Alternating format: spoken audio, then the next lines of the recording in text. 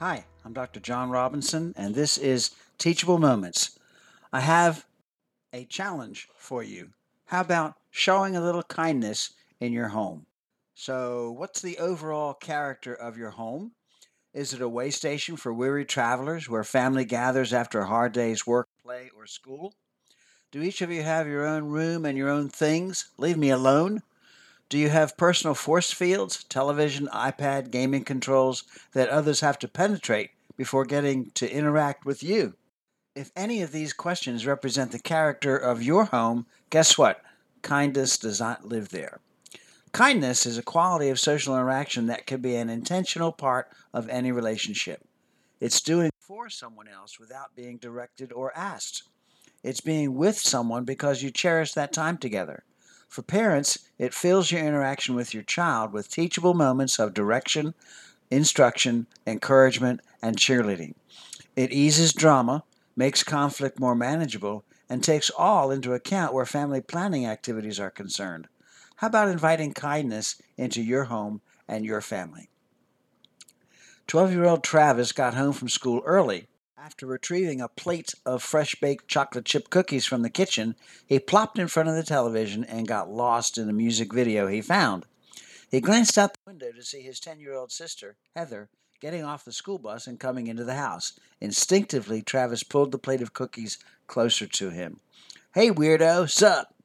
he muttered through a mouthful of cookie. "Yummy," Heather eyed the cookies. "Can I have one?" She reached for the cookie on the plate. Travis pulled the plate closer to him and protested, "Hey, get your own." "Travis, you have 8 cookies here. I just want one. Come on, please." Travis pulled the plate even closer. "Nope, I don't want you to spoil your appetite. Mom's bringing dinner home when she gets off work, and that'll only be in 2 hours," he smirked. "Do you always have to be such a jerk?" Heather muttered as she turned to dump her book bag in her room. Any kindness in this exchange? Not in the least. In fact, it rather typifies the cruelty some siblings endure at home in their growing up years. There are 3 axioms that I want to share with you to encourage more kindness in your home.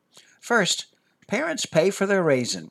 That is, our go-to reflexive parenting tactic is a duplicate of what was used by our parents on us when we were growing up. Sometimes that's a blessing, sometimes a curse. Talk with your spouse about your early days and identify the behavior of your parents that you want to keep and also that which you want to scrap. Second, you can draw more flies with honey than with vinegar. Praise wins over criticism. When helping your child to grow in quality character, use the Oreo effect. Just like the cookie, start with a positive comment, followed by the correction or criticism, and then finish with another positive comment. Your child then makes the necessary changes within the context of praise and encouragement. Finally, what you pay attention to grows.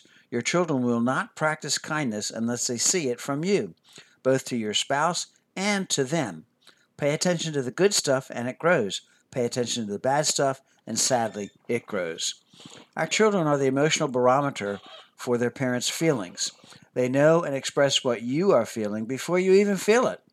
Bad stuff as well as good stuff. So show them the good stuff. Be kind to them.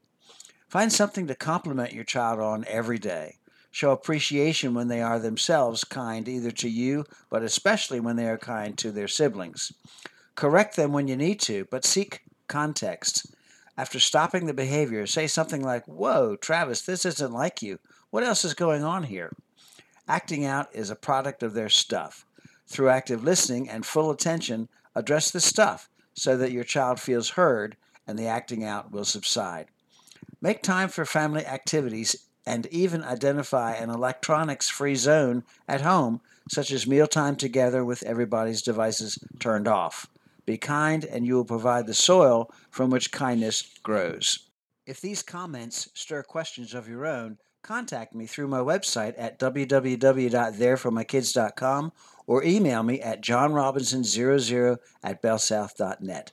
I'm Dr. Jonathan C. Robinson, licensed clinical psychologist and Christian author of Teachable Moments, Building Blocks of Christian Parenting. This has been Teachable Moments. Teachable Moments, Building Blocks of Christian Parenting is available online at amazonbooks.com and in local and national bookstores. More on Dr. Robinson at tmcpinc.com.